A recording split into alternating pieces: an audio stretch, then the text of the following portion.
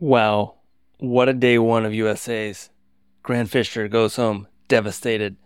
Cooper Teare going home devastated. Woody Kincaid, holy moly, gets it done. Elise Cranny, smoked the final 300. Nia Akins looking great. We break it all down next, but this is Supporters Club only podcast. We're going to give everyone the first 10 minutes on the men's 10,000 meters, but join today. Join the Supporters Club. You can save 25%. Use code CLUB25. Go to letsrun.com/subscribe to join today and save 25%. You'll get daily podcast from USA's. You can save on running shoes. It's the greatest club in running.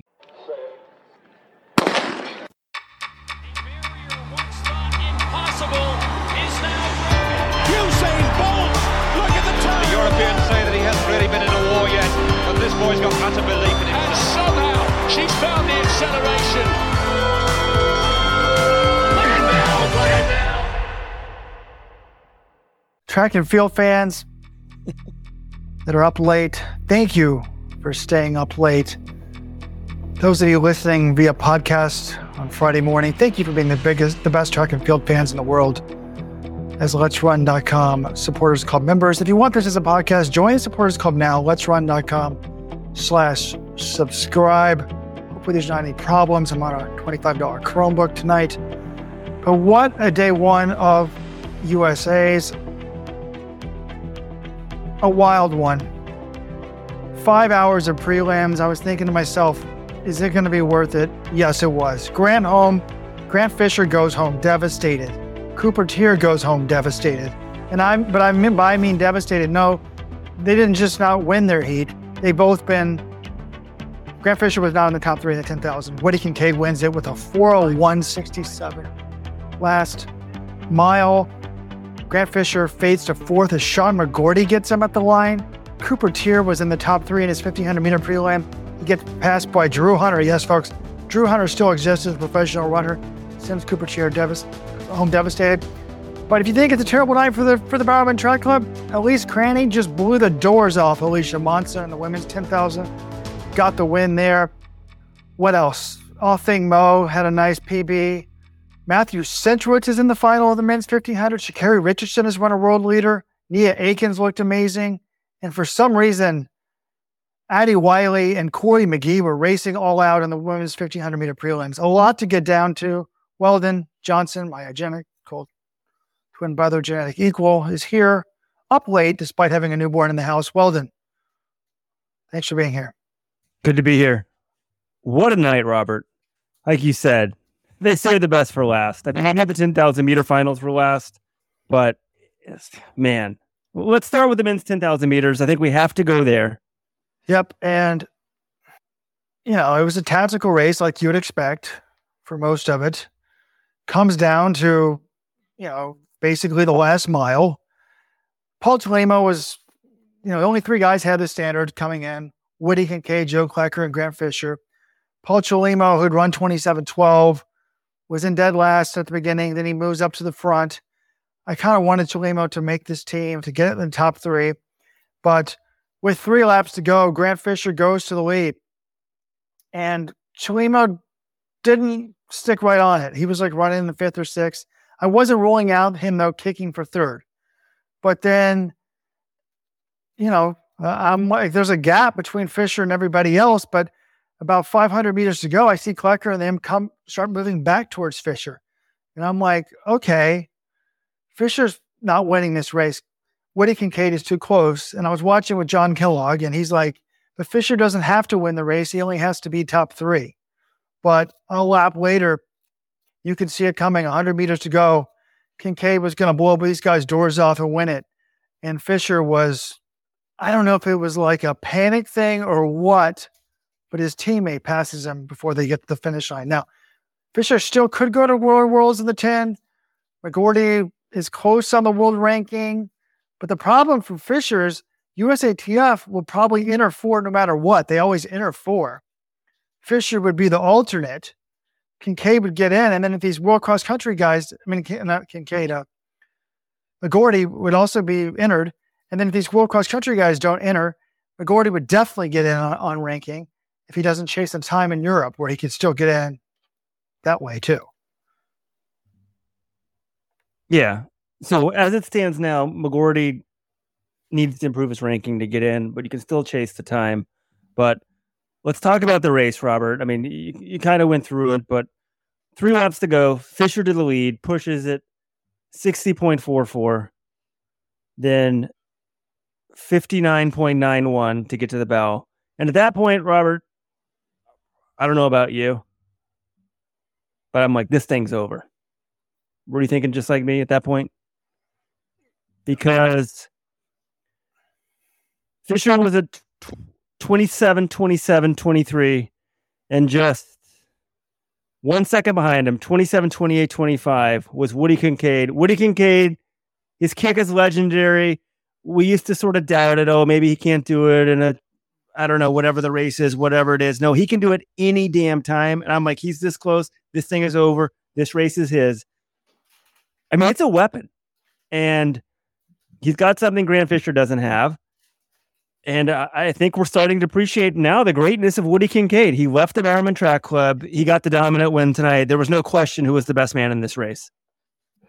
It's a big win for Kincaid, and it's a big win for Mike Smith too, right? I mean, I don't know exactly what the coaching situation is. We're hoped to be joined later in the show by Jonathan Galt, who's getting the interviews in Eugene, get the inside scoop. But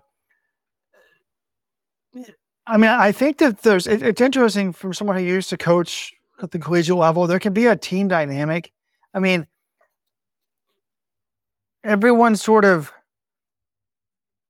sometimes it's whether it's based on your high school accolades or your recruiting or how old you are. Someone's sort of viewed as the top dog and someone else is the second dog, and et cetera. And I don't know if it's a psychological thing or not, but one time at Cornell, we had a guy go on leave and the second dog became the top dog and was a much better runner. And I don't know if the coaching staff was catering things to Fisher or if it was just demoralizing for Kincaid to be beaten by Fisher a lot in practice, but going out on his own has clearly worked magically for him. And I guess he did beat Fisher when he was on the Bowerman Track Club and USA's. I think maybe even in the trials, whereas Jonathan Galt was here for that. So it's not that shocking in that. But I was thinking about this before the race, Weldon, and I was like, man, this weekend could really change things about Grant Fisher. Like when Jonathan Galt was writing the previews, he's like, I don't have Fisher winning either race. Am I stupid? I'm like, yes, based on talent level, you're stupid. But I was kind of thinking like, okay, this weekend, if Fisher just wipes the four of these guys, he's clearly better than them. But what if he doesn't? And we've seen that happen today. Like he's run incredibly fast. He's done better than these guys at Worlds. That's for sure in terms of, battling for medals. But is this just going to be a lost year for Grant Fisher? Or can he come back with a vengeance in the 5,000s? There's going to be two Bowerman Track Club runners angry as hell in that 5,000. Will there be team tactics? What will be happening? I would think not, because Cooper Teare wants that 5,000 to go slow as possible.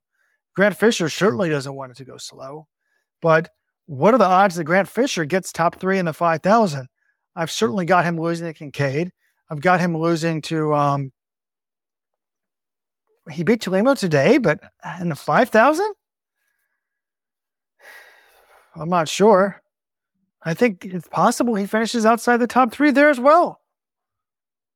Well, after today, of course, Robert. I mean, like, he was pressing, but the 5.8 is going to be great. Chalimo is going to be motivated. Teare's going to be motivated. You got Newer, you got Kincaid obviously coming back. But, Robert, yeah, Kincaid did beat Fisher at the 2021 Olympic trials. And Grant Fisher, well, I think I'm putting Woody Kincaid as the top American long-distance runner right now. I mean, there's just no question in my mind. He's earned it. But until probably tonight, you could easily made the argument for Grant Fisher. And Grant Fisher, all his talent, he has one USATF title last year at 5,000 meters. So, I mean, I hate to say it because it's not like I'm a state school blue collar guy myself as a Princeton grad, but right? I mean, the knock on Grant Fisher would be he's kind of stamper soft, right? I mean, despite the talent, how does he not win these races? So, it'll be magical if he turns it around someday and gets a medal, but devastating for him today. Absolutely devastating. People want in the chat, in the live chat, want to know if this improves the ranking. Not really, because your ranking is only determined by your best 2 10,000s, or maybe it's 3. And the majority of your ranking points come from the time you ran. So I would be shocked if this third place performance in 28-24 does anything for Sean McGorty's ranking. So this isn't, he needs to either go to Europe and get him the time and try to get he could do a road 10K, try to run faster, or he's pretty close on the rankings coming in, but hope that some of these guys turn down their world cross country spots. So anyways, that was the women's 10,000, the men's 10,000. And the women's 10,000, Alicia Monson went to the lead with, what was it, 8 laps to go, John? If you want the rest of this podcast, you got to be a Supporters Club member. Join today, letsrun.com/subscribe. Jonathan Galt joins the show, gives us the insights from Eugene. Use code CLUB25 to save 25% on your subscription for the first year. letsrun.com/subscribe.